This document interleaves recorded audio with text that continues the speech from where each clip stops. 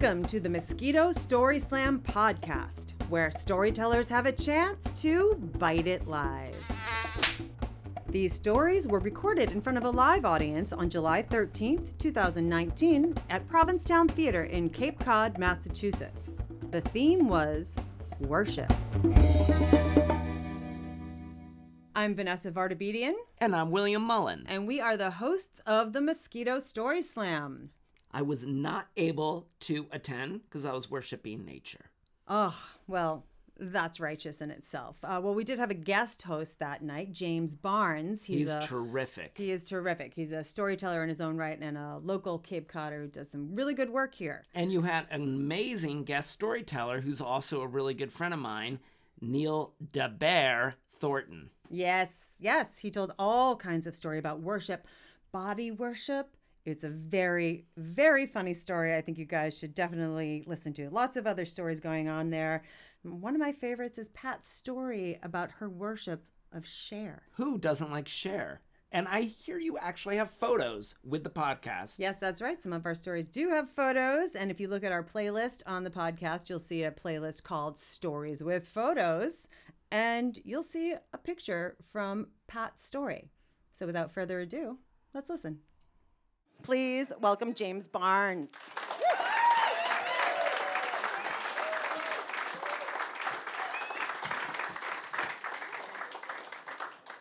Thank you, Lady Venus. There's no other lobby that I'd rather be in than this one.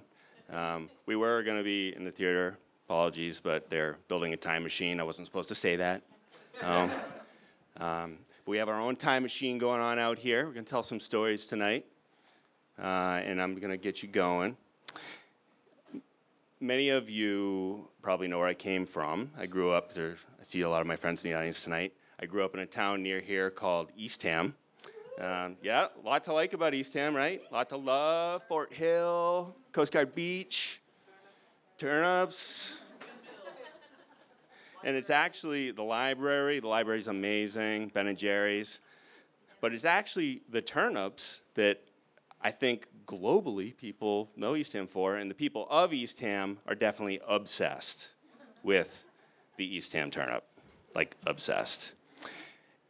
My dad, it actually goes back to colonial times. It's kind of crazy, hundreds of years. But there's actually one family who claimed for years to have the only real Eastham turnip seed. And my dad thought it would be a really good idea to crush the Eastham turnip aristocracy and make a buck doing it. He was a visionary way ahead of his time. Whenever he started a new business, he would always choose me as his primary business partner, even as a teenager, mainly because he knew that I was obsessed with him, and I thought his ideas were brilliant, and just loved the guy. I mean, he's pure genius. In a time when everyone was subdividing their properties and developing, building homes, making tons of money, we actually leveled an acre of woods on our Northeast End property to plant turnips. Like I said, my dad was a visionary. We had an Eastham Turnip Seed Connect. It was Jolly Roger the barber who actually convinced my dad to start this crazy project. He, the ultimate politician, he sweet-talked some seed off the Eastham Turnip royal family and slid it to my dad because he knew my dad was the only person crazy enough to level an acre of woods in North Eastham and plant turnips. It actually really started, we really started to get noticed for this. It really started to take off. There were, a couple days before Thanksgiving is the busiest time for turnips, and we were always out of them because our little turnip field could not handle the demand. And people would be creeping through our yard, they'd be knocking on our door, you could see them at the windows. I can remember friends of mine, we would hide because there were strange people looking for turnips the day before Thanksgiving, pull the curtains, where we had them. But there was some pushback. It wasn't all good news. There were crazy rumors about my dad all over town, which I'm sure he loved, that he was losing his mind, and which that happened years before the turnip thing. And I remember one day, my younger brother came home from school. He was really upset. A classmate, a member of the Eastham Turnip royal family, accused him of lying, said our family did not have the real Eastham turnip seed, that only his grandfather had the real Eastham turnip seed. And my brother's telling me this, and I got really mad. And I was like, didn't you tell him we got it from Jolly Roger the farmer, the barber? Jolly Roger the barber gave it to our dad. He got it from his grandfather. And I'm telling you, the stress was real. It was like real. I took to the farming thing. I loved it. I mean, a lot of my dad's other businesses I didn't love. It didn't end up loving, but the turnip thing I did. So I went to college to study agriculture, and people in college thought this whole idea was crazy too. And I went on an internship, and I learned something really unsettling about the famous Eastham turnip. I still remember the day like it was yesterday. I was at this farm on Cape Cod in Sandwich, very old farm, and the owner of that farm came in and he heard me talking about my business idea and how I wanted to expand the Eastham turnip farm. He's like, listen, James, we grow the Cape White turnip, you grow the Eastham turnip. It's all the same thing. It's not even a turnip. It's a rutabaga. A rutabaga. The people of Eastham have been living a lie for hundreds, I'm talking hundreds of years. I mean, in my lifetime, I had to listen to, it's so sweet, it's so delicious, it doesn't taste like a turnip at all. It's, so much bigger than a turnip. It's because it's not a turnip. It's a rutabaga.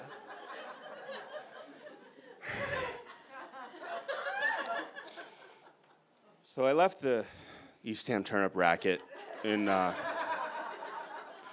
early 20s, not because I was living a lie like everyone else in Eastham. It was shockingly because I could not earn a living doing it. I did come back to agriculture.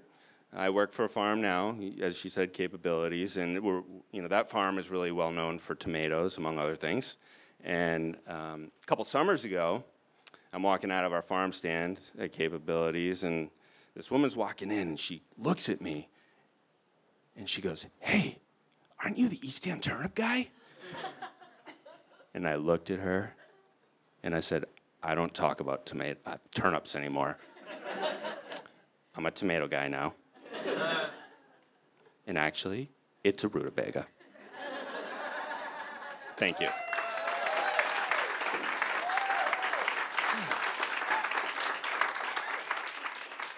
Sylvia, please come to the stage.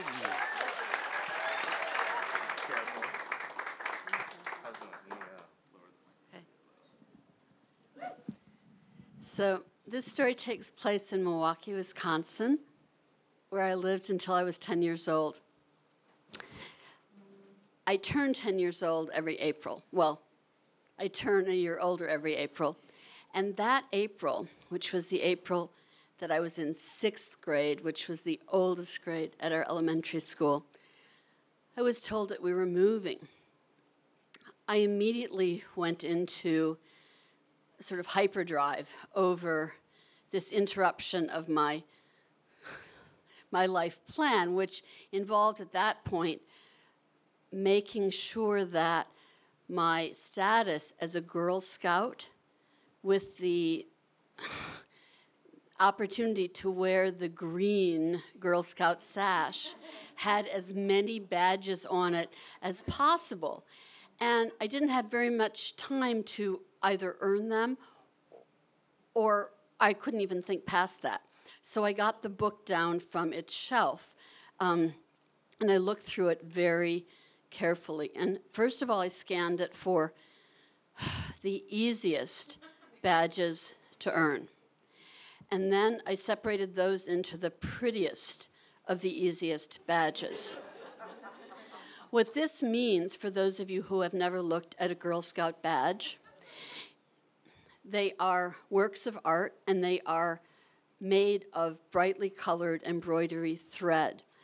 And the one I wanted the most, which was a combination of the easiest to get and the most beautiful, was, I believe, a campfire badge. And it was a picture of this pot, like a brown pot, and rising up from it were orange and golden and yellow flames, and beneath it were logs. And all you had to do for it was build a fire. And I knew how to do that. So it was super easy. And I would go down, I would bug my Girl Scout leader, and I would say, so this is the checklist, and you have to initial all the places. And then she would, and then I would, get her signature, and then I would know that I could purchase a badge. So after 6th grade was over, before we had to pack, I went to my mother and I said, I have earned like 23 Girl Scout badges, and we have to go down to Higbee's and purchase them because I earned them. And then you have to sew them on my sash. And my mother said, oh no, honey, I don't have time to do that. And I slammed the door on her. And I went up to my room, and I did sort of a pantomime and a sulk at the same time. I sat in front of a window, and when she came upstairs to see why I wasn't coming down to set the table, I said, oh, hello. Have you seen my mother? And she said, what are you talking about? I'm your mother. And I said, oh no, my mother's gone. Because my mother would certainly have bought me my Girl Scout badges that I worked so hard for. So we didn't talk about it at dinner. And then after dinner, as I was clearing the plates, I said, it doesn't matter anyway. I'm going to ask Dad. The following week, and I don't know where my mother found the money for the badges, which were not inexpensive, but usually a week of my tyranny worked. And at 10 years old, the following Saturday, she said, we can go to Higbee's because now I have the car and we can drive and I'll get you your badges. And I said, thank you. And then we drove in the car and we got the badges. And I just remember seeing them under a counter, and I had to show the book and I had to show the signatures. And I got all the badges. And I mean, you couldn't, it was like holding coins or something. They were so beautiful and heavy. And we put them into a bag, a special bag. I think it was clear plastic because you could sort of see them. And I was imagining which one I'd want her to sew on first, and so on and so forth. I'm going to skip ahead because when we got to my new school, which was in a completely different state, and I happened to mention to someone shyly in my neighborhood before school started at the new school, which would be 7th grade, that I had a whole lot of Girl Scout badges that my mother, who was so stupid, hadn't even sewn on yet. And she told me, oh, don't tell anybody that. And I said, why? And she said, because everybody here thinks Girl Scouts are really queer. So I felt two emotions at once, and they're sort of connected with worship for me. I felt this sense of shame that I had made my mother do this. I had made her spend money we probably couldn't afford, and then I'd sulked and made her feel really bad that she hadn't sewn them on, and they were like sitting in a spot where we both knew she hadn't sewn them on yet, and I'd have to just take the bag where they were sitting and put it, into my room, in my closet, because I was never going to sew them, have them sewn on the sashes. And I went outside, and I didn't go where I would see that friend who had cued me into how to, be cool in 7th grade. And I went outside and I saw this intersection. It was at Chagrin and Warrington Boulevard in Shaker Heights, Ohio. This is the very outskirts of Shaker Heights, Ohio, where my parents had moved us because of the school system. And there was a field. And at the edge of the field, near a telephone pole, grew wild chicory, which is a very beautiful shade of blue. And I couldn't tell the difference between the shade of blue of the chicory or the shade of blue of the sky. And it was a moment of worship for me. And when I came in the house, I didn't feel ashamed.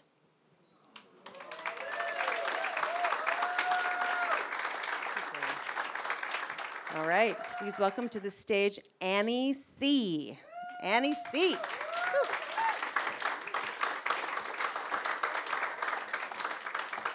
My name's Annie. It's G, but I have bad handwriting.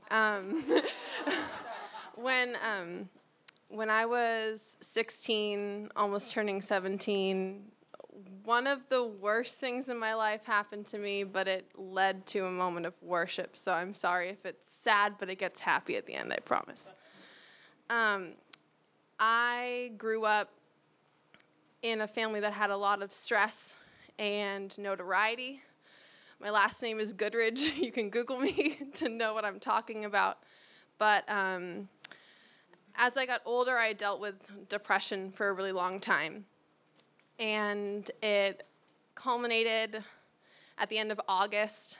My birthday is September 1st, so it was like August 27th or 28th. And I was at dinner, getting ready for dinner with one of my two moms, as, people have. And I said I had to go to the bathroom. I went upstairs and I went into the bathroom. I opened up the medicine cabinet and just kind of picked a pill bottle. And I took a good amount of them and then went downstairs and sat at the table on the outdoor porch for dinner. I don't remember what happened after that. I had a moment of kind of brownout when I was at Children's Hospital in Boston, of going downstairs and sitting in a wheelchair, because I don't know if they would let me walk around on my own, and seeing this kind of Rube Goldberg-esque machine with these little wooden balls that would go down metal tracks, and I remember loving it as a kid. And I just have this memory, and I don't know if it really happened, but I think it did. But I woke up, and when the doctor asked me what happened, I told him, but I felt like I was lying because I couldn't allow myself to connect with what I was going through and what I had been going through for a long time. I eventually got transferred to my mom's ex-girlfriend is here in lesbian fashion, but what was the name of the hospital? Franciscans. I eventually got transferred to Franciscans Hospital for Children. And I remember the ambulance ride over because when you leave a hospital to another place, they have to take you in an ambulance. And we were coming up to a red light in Brookline, and they didn't want to sit at the red light, so they just turned on the siren for a couple seconds, and we blew through the red light and then kept going. So I found that very funny in a time of stress and hardship in my life.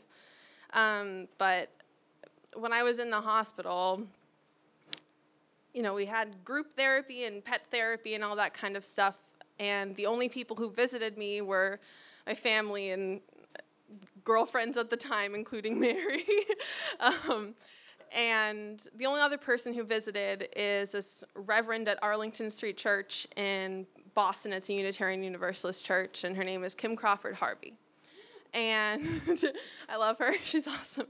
But she came to visit me, and she invited me when I got out after my 2 weeks. She said, come to Arlington Street, and you're welcome there.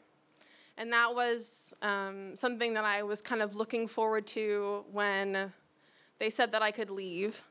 And Mary had been going there with her kids for a long time, and so I felt even more welcome to go.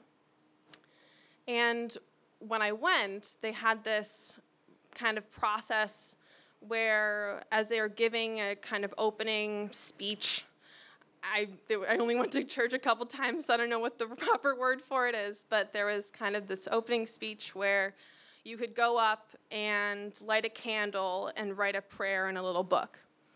And I wrote a prayer for the people that were at Franciscans with me at the time.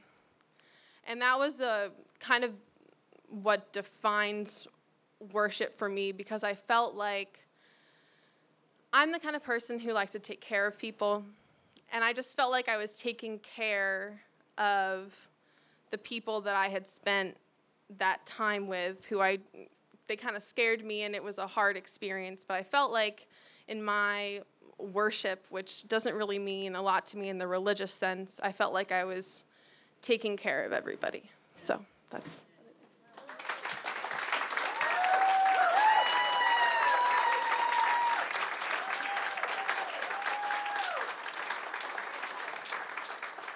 Our next storyteller, Bob D.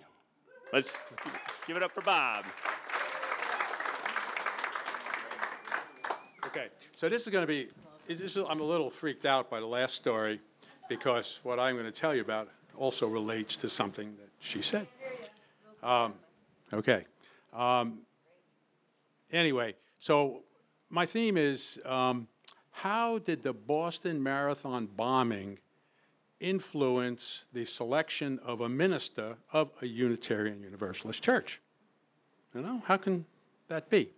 Well, back in 2013-14, the bombing was in 2013, I was the member of a search committee at a UU church in Massachusetts. I won't say where. But in any event, for those who don't know the process for selecting a minister, and oftentimes I think how easy it is to just be a Catholic, you know, they just send you somebody, you know, and be done with it, you know.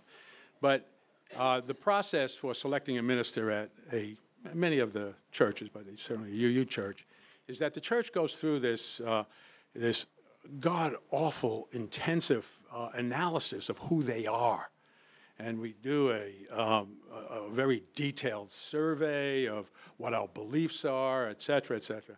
And we prepare this incredibly detailed packet of who we are, so that candidates will see this and say, yeah, I'd want to work at that church, you know. So anyway, you submit that to a central office, and as well as many other churches who might be in search, as they say. And the candidates then read through that package, and they say, hey, I'm interested. And then they notify the search committee of the church that's looking. So we got about 22, which is a very high number of candidates for our position.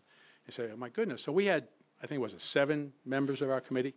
So we went through, and you know, you could weed out some. We say, no, that didn't quite fit, you know, you can tell right away. So you narrow it down, and then you go through and say, well, here are our other ones. So there was one particular candidate that I thought was really terrific, but she was 29 years old.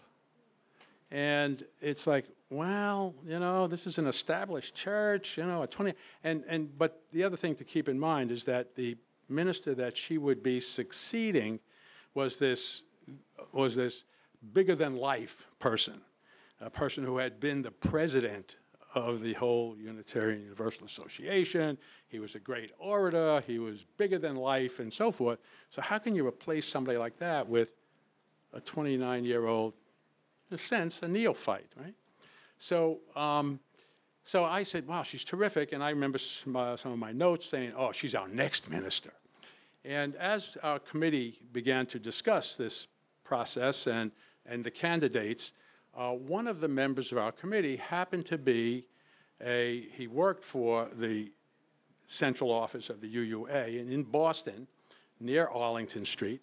And when the bombing happened in 2013, the Arlington Street Church opened its doors, and the senior minister, who I think might have been named in the last talk, was out of town. So here was this intern minister, this young 28, 29-year-old, who then brought the congregation together, brought the public together, and did this, apparently, I wasn't there, but this apparently wonderful service, who one of the members of our search committee happened to be at, because he came feeling he needed to have that comfort. And he told us this story. He said, don't discard her, because she was so terrific in dealing with this horrific event that occurred. So we said, okay, and so we went through our process, and we call it discernment, and we discerned and discerned and discerned, and we interviewed, and we did all the process, and then the end result was, and certainly it influenced me, that if the bombing had not happened, we never would have hired her. And we did, and she's been with us for 5 years now, and she's been absolutely terrific. And, we're so thankful, not for the bombing, but for at least a good result from the bombing.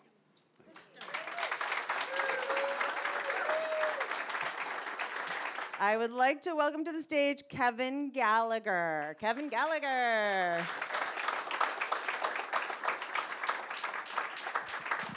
That's good. All right, we're going the other direction of Unitarian. We're going Catholic right now. Yeah. So I don't think of Catholicism as a religion. I think of it more as a lifestyle. But I do think that being gay is not a lifestyle. I actually think of that as a religion. However, if you are gay and Catholic, we can simply just call that a curse to make it easy. So I grew up in a very, very Irish Catholic family, and being the only boy, there is a hope, read the subtext, expectation, that you become a priest, because, of course, this is the family business. And Catholics are a little funny because there is this sort of sense that if you have a priest in the family, you get like a fast pass through purgatory. And in heaven, you might get a house as opposed to a condo or an apartment. And so there's a lot of hope and promise. I actually remember one Christmas, I was maybe, 6 or 7, and my grandparents gave me an altar for Christmas, like with a tabernacle and a chalice and a little bag of Host. I didn't know Play School made this shit, but there must be like a Catholic Play School division. And when the Host ran out, no pressure, of course, but when the Host ran out, I switched to Necco wafers. And so I would eat out the licorice ones, and then I would use the other ones for Mass. And I would say for several years, I was a very popular priest in my neighborhood. I would say Mass 2-3 times a day to feed the masses during Mass. Well, several years ago, I was in Rome studying refugee trauma. So now you know how Catholics vacation. Yeah. And I got really moved by sort of just the heavy emphasis on religion and the Catholic Church and the Pope, and I sort of thought, like, I'm going to go to confession, I think, while I'm at the Vatican. So for the pagans in the crowd, confession is one of the 7 sacraments, and you can think of the 7 sacraments as like levels on a video game, sort of like the more you earn, the higher your level is.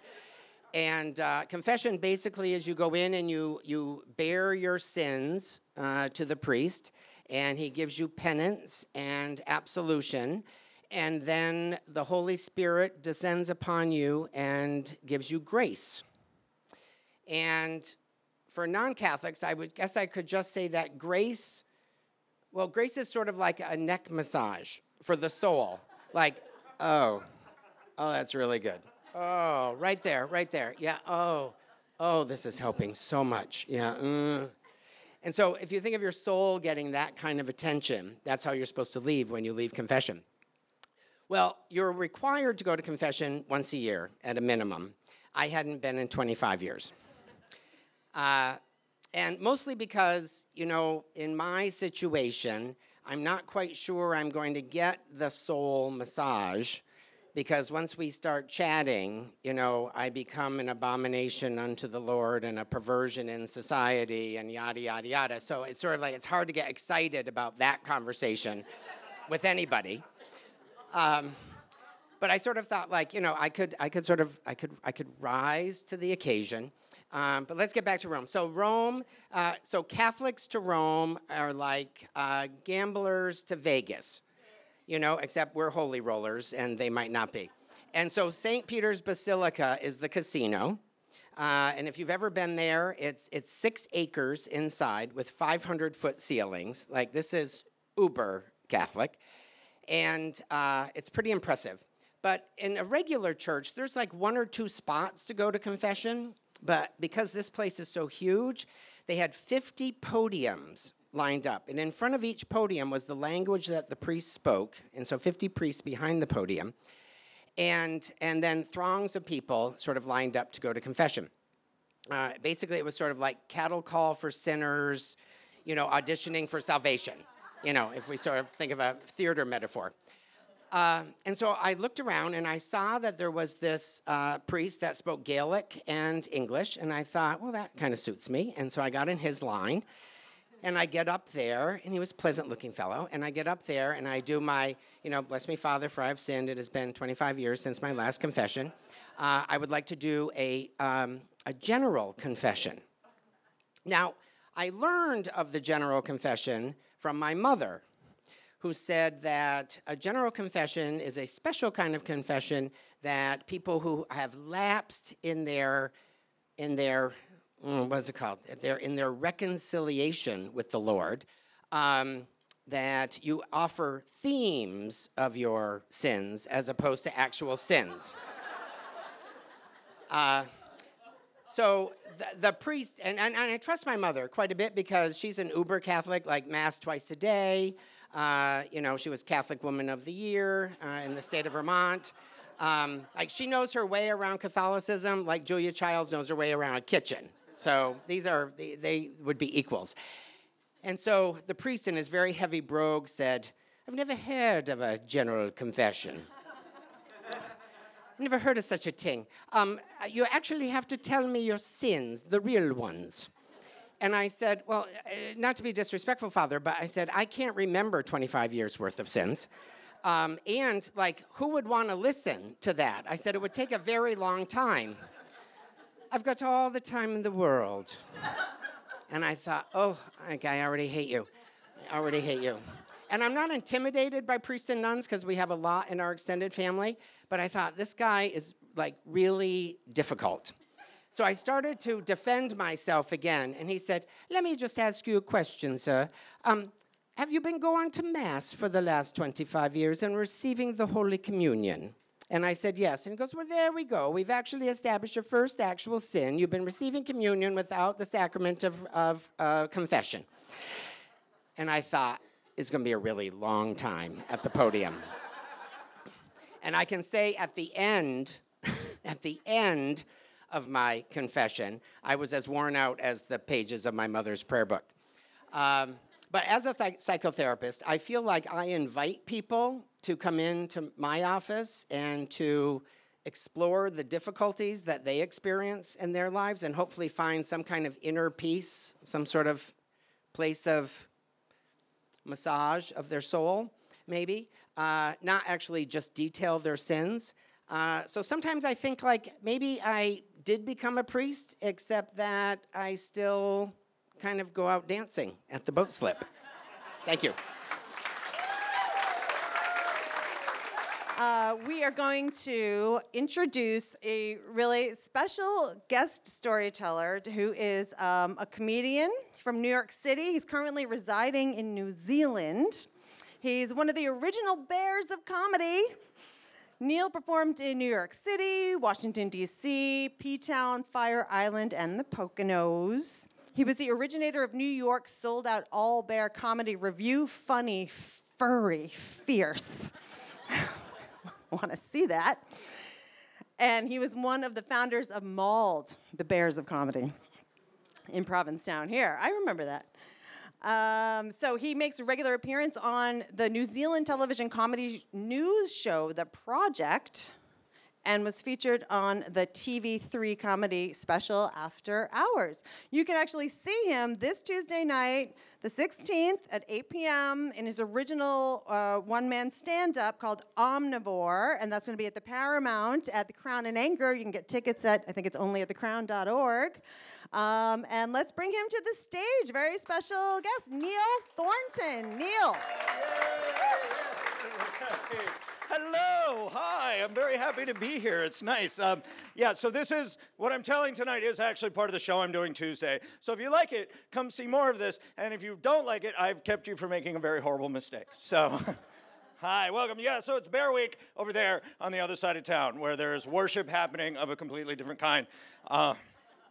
Some of it on its knees. And it's a dirty story, so let's go there, shall we? Although I did want to say this about the Mosquito. A couple of years ago, I came here for Bear. If you don't know the big burly bearded boys you'll see walking up and down Commercial Street, those are the Bears, right? But a couple of years ago, there was a massive mosquito problem at the beginning of the week, and by the end of the week, they had all died of cholesterol poisoning.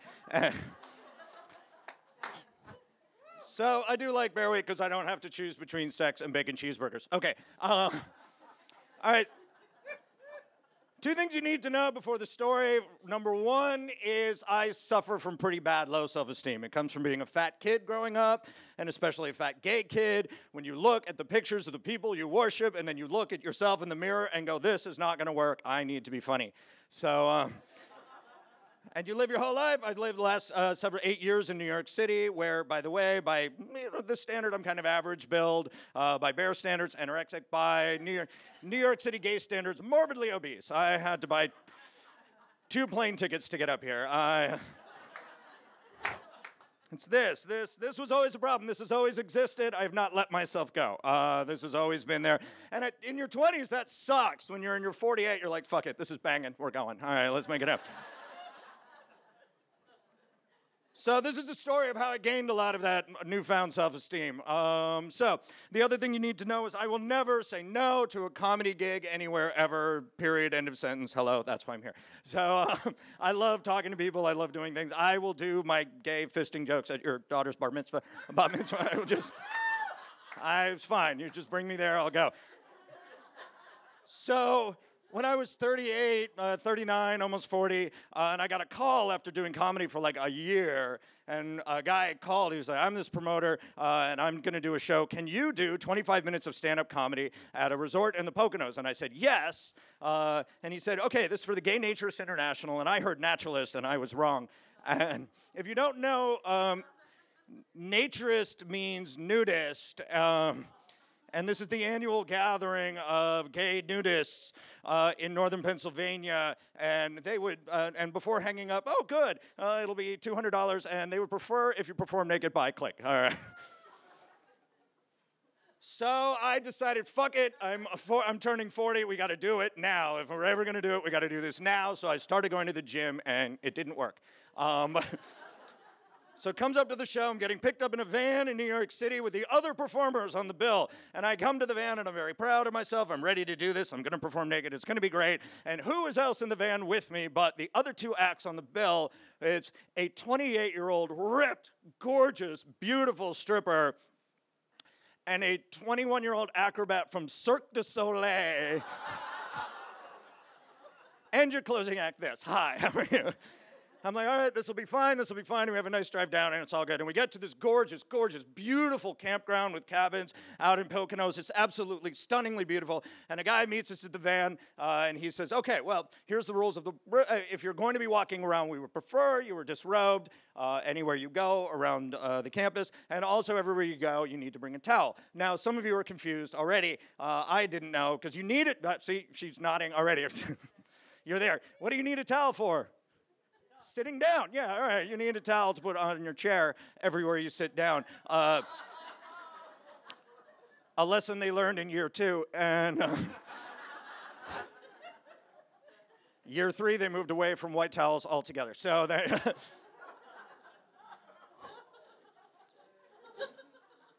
So they invite me to the cocktail reception at 5 p.m. before the show, and I'm thinking, oh, what to wear?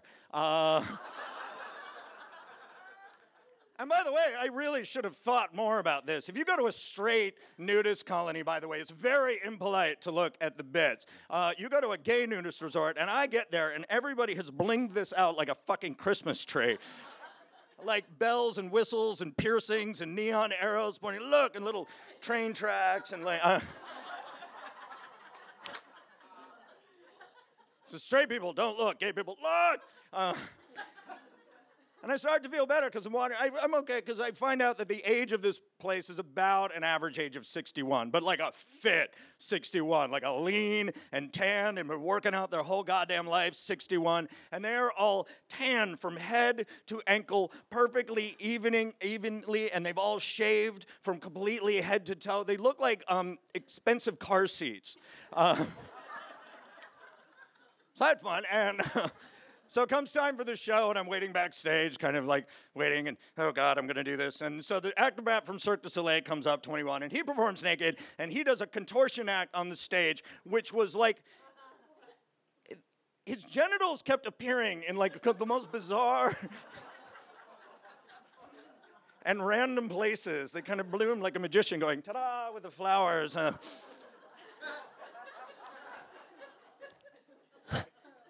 And then he leaves, and it's time for the gorgeous stripper who comes out fully clothed, does this rocking strip act until he gets to his G-string, and at the moment of just about to pull off his G-string, he panics and runs off the stage to the most confused round of applause I've ever heard. And now for your comedian, Neil Thornton, and I come out on stage to a massive, worshipful, thunderous applause as I walk out on stage, finally naked. And I come out, couple things. They say you should picture the audience naked, yes? But it was cold that night, and so all these men are very committed to the nudist cause, so what they're doing is they're coming to the show, laying down their towels, and they're sitting there with jackets and windbreakers and sweaters and no pants. Now... Which, by the way, if you're ever nervous public speaking, picture that, because it's amazing. It just... all these very polite, middle-class men in their 60s with really nice legs, but they're all bare legs, and it all looks like they've been mushroom farming, and they all got one mushroom, and it's just right here. And I might have done the best 25 minutes of stand-up I've ever done in my entire life. Like, I've never been, this is fine. This, I don't know if it's a grower shower, but it's fine. It shows up, it's okay, it does its job. This is always a problem. And so I did like the most focused, intense, like emotionful and committed 25 minutes of stand-up because I was like, pay attention to this, motherfucker. No, we're gonna pay. We're going to pay attention to this, and it went really well. Massive round of applause left for this evening. And now there's the disco, the naked disco. I'm like, all right, I'm going to the disco, because 300 gay men have just watched me perform naked for 25 minutes. If I do not get laid tonight, I will kill myself. Do you understand?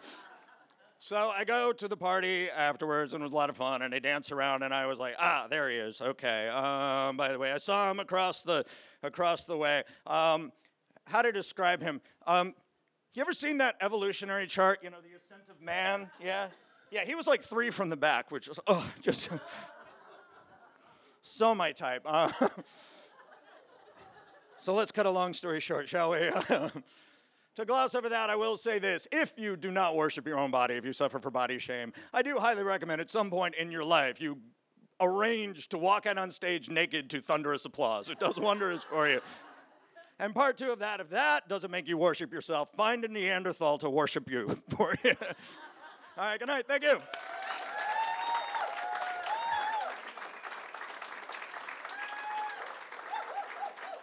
Our next storyteller, Pat.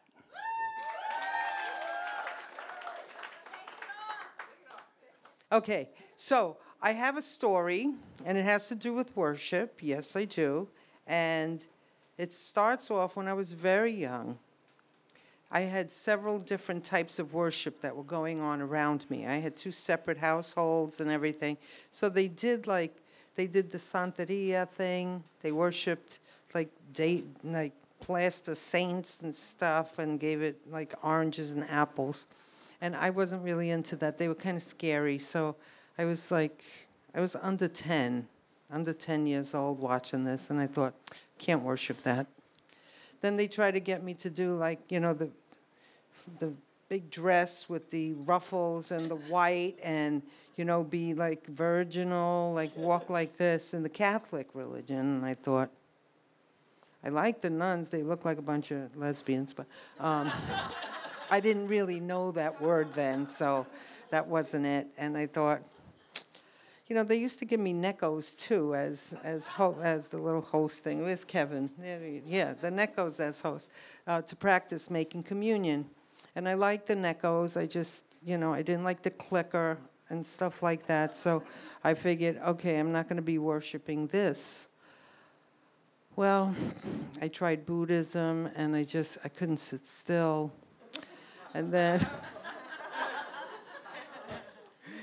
I tried a lot of different things. My mother was Jewish for a little while, so I got to learn about Judaism, and that was really cool. I really liked the food and the stories that I was told, but, the bottom line is I wasn't sure what I was supposed to worship.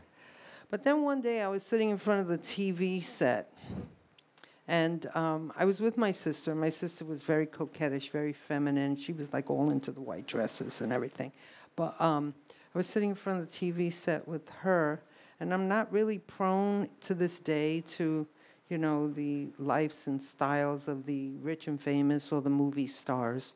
And there she came on the screen. It was black and white, but there she was. She was my goddess. It was Cher. I thought I would get on my knees for her. That's what I thought, and I thought, well, maybe this is what I need to worship. Like, my sister has all these movie stars that she's like obsessed about and crazy about. And I looked at Cher, and it was during her Gypsies, Tramps, and Thieves kind of thing. So she looked grungy and dirty, and I was like, oh, I like that. So I immediately decided, yeah, this is for me. This is for me. I didn't know the word lesbian yet, just FYI. So I'm going through my life, and every time Cher came on, it was like, nobody talk. This was my prayer. Just nobody talk. And I watched Cher as I was growing up, and I really loved, when she was going through her massive changes and everything. And then I got to know the word lesbian, and I thought, that's me. And so it was a revelation for me to finally have this hero woman who decided that she was going to go through a phase being promiscuous, because I thought, oh, I can get behind that too. So I did. And, and then she went through her fashion and glamour thing. And, as you can see, I'm very much about that. Hey, I live in Provincetown over 30 years, okay? This is the fashion.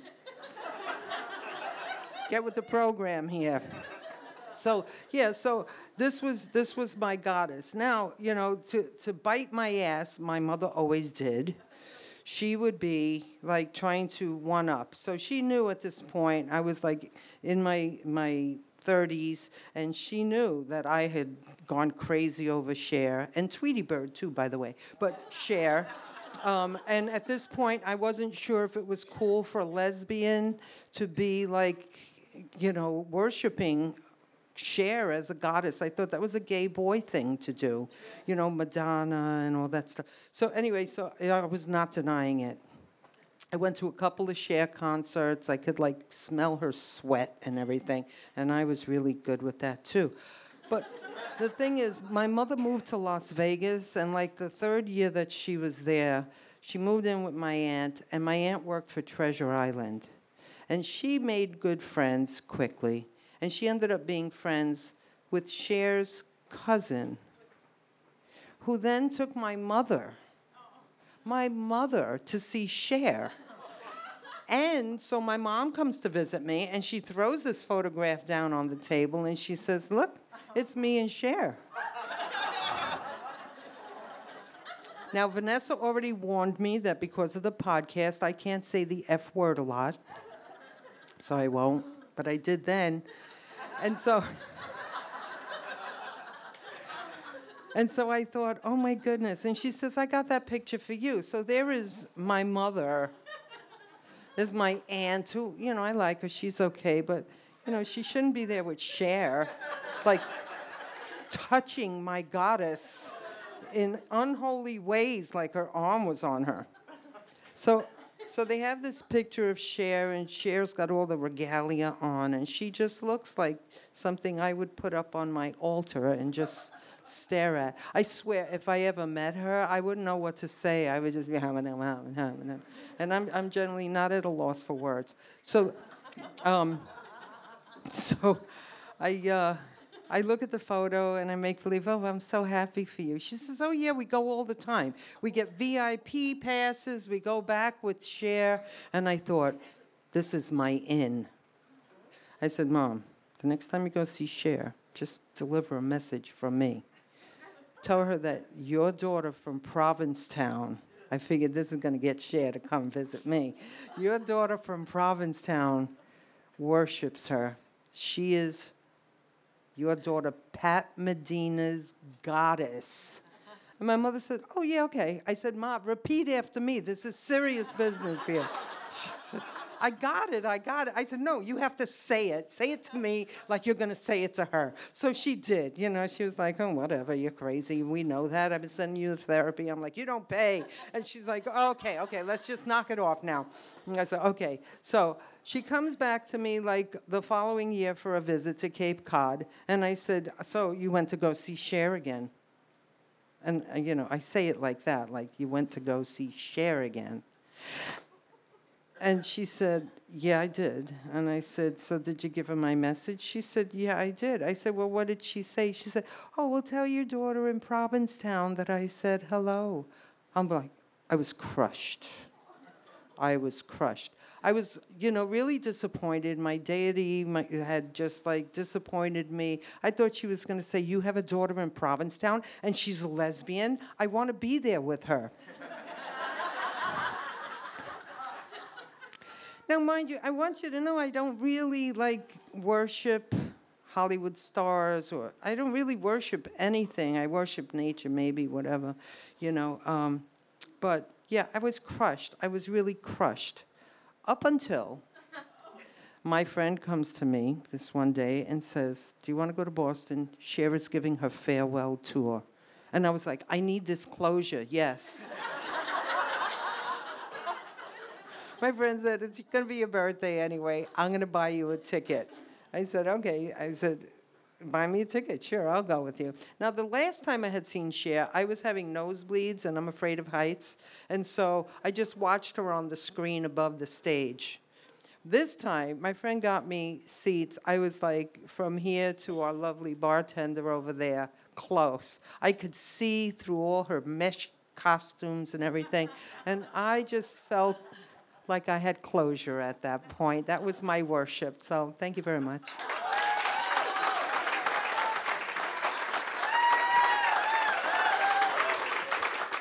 Okay, let's have our next storyteller come to the stage. Who will it be? Mary G. Mary G., where art thou? Here she comes. Yes. So I grew up Catholic, like you did, and I loved it, actually. It was great because you follow the Ten Commandments and you're going to heaven. I'm like, I can follow the rules. It's good. I'm going. And I got over it in college. I'm like, yeah, it's not working for me. And I started doing some other things just to understand, like, the world and spirituality, right? So when I had children, I decided we're going to experiment with different churches. Because I want them to understand spirituality, but not necessarily the whole God thing in the Ten Commandments. So we picked the UU Church in Boston with Kim Crawford Harvey, who's a dear friend of mine. And we've been going there since my kids were little. And so they're now 15 and 17. And they loved it when they were little. They love the food afterward. They love the kids' hour. They love the singing. It's all good. So my son decides about, I don't know, a year ago, I don't want to go to church. My ankle's really hurting. Jacob, we're going to church. Okay, fine. Sun's too bright, wind's too strong, can't go to church. You name it, he came up with every excuse. So one day he says to me, Mom Air, I just got to tell you, I'm not going to church. I'm an atheist. I said, what? He said, I don't believe in God, and I don't want to go sit there for an hour talking about God. And I said, when is the last time you heard the word God in the Unitarian Universalist Church? We don't talk about God. He's like, oh, yeah. All right. So off we went to church.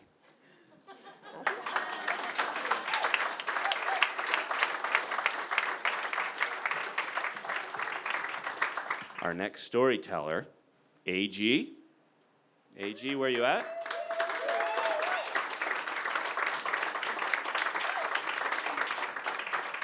All right, first time.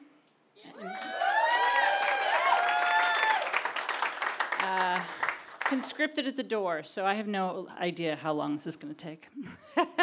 I'll make it brief, though. So who remembers 1997? Well, I guess should be the modifier for that.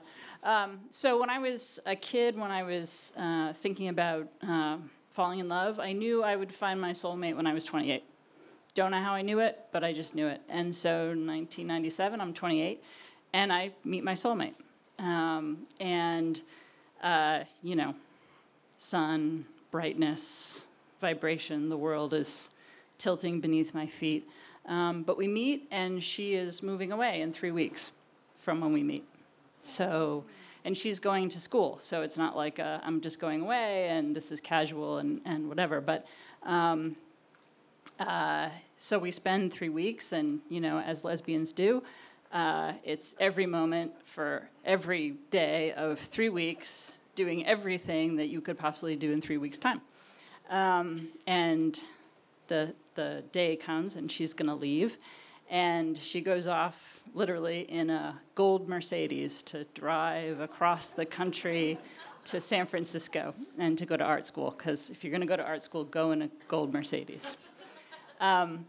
And so, you know, I'm 28 and flat broke because I am I was wearing Oshkoshes and a tank top and Birkenstocks, and I worked in a nonprofit organization making $533 a month. So I had no money, like zero, and she's in San Francisco, and so, you know, you buy phone cards, but there was also this cool thing, this new thing called email. Which, I don't know if you remember email in 1997, but you would go and you'd write the email, and it would be very, you know, just your heart would pour it into this computer, and then it would go, and it went to someone else, or it never went anywhere, or it showed up a week later, or whatever. But so you'd be like, how you doing? Great. Anyway, cool, bye. And you'd hit send because you just didn't have any more words left. So my friends, who were amazing, it was my birthday in September, and they said, we will fly her back. We will contribute money. And back then, you know, it was expensive. They put all their money together, and they flew her back for my birthday. And there was this amazing man who was also a little bit of a lech, but he let us use his apartment down in the South End, which was built by the people from Disney. It literally had a koi pond inside the apartment. It was insane. It was totally crazy. And everyone I ever knew or didn't know or thought I knew showed up at this amazing party and celebrated my birthday and the fact that I was in love. And then she had to fly home. And that was really hard. And my friend Tony, who was an amazing shaman, and this is how I am making the tenuous connection to worship, takes me out apple picking to the church, which is nature. And she's gone, and she's flown back, and we go to this beautiful apple orchard out in Stowe, and we sit in the apple orchard, and we don't actually pick any apples, because why would you do that? We just sit in this orchard, and the sun is setting, and we finally are like, okay, we should go. And I just sort of had my hands in my lap, and this beautiful red dragonfly, sorry, I'm sweating, comes and lands in my hand. And it's gorgeous, and like, wow. And so we look at it, and so I'm like, okay, we should go. And so I kind of go like this, and it flies around, and lands back in my hand. So we're like, oh, this is interesting. And so we sit for a little while, and finally we're at sunsetting, we should go, and so I go like this, and it comes back, and it lands in my hand a third time. So clearly this is very, very meaningful. So finally we're like, and we run.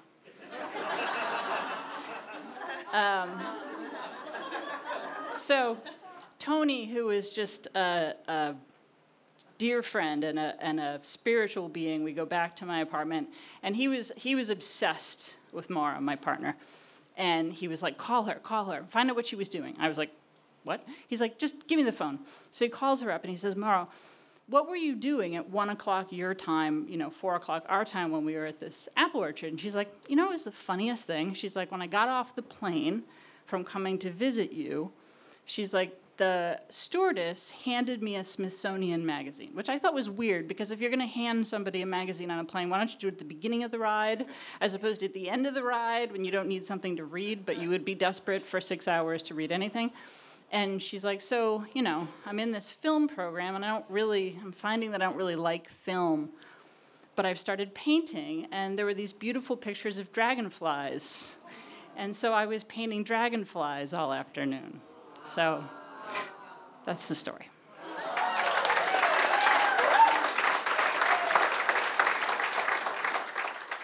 Thank you for listening to the Mosquito Story Slam podcast. The Mosquito is produced by Vanessa Vardabedian with theme music and editing by Jay Hagenbuckle.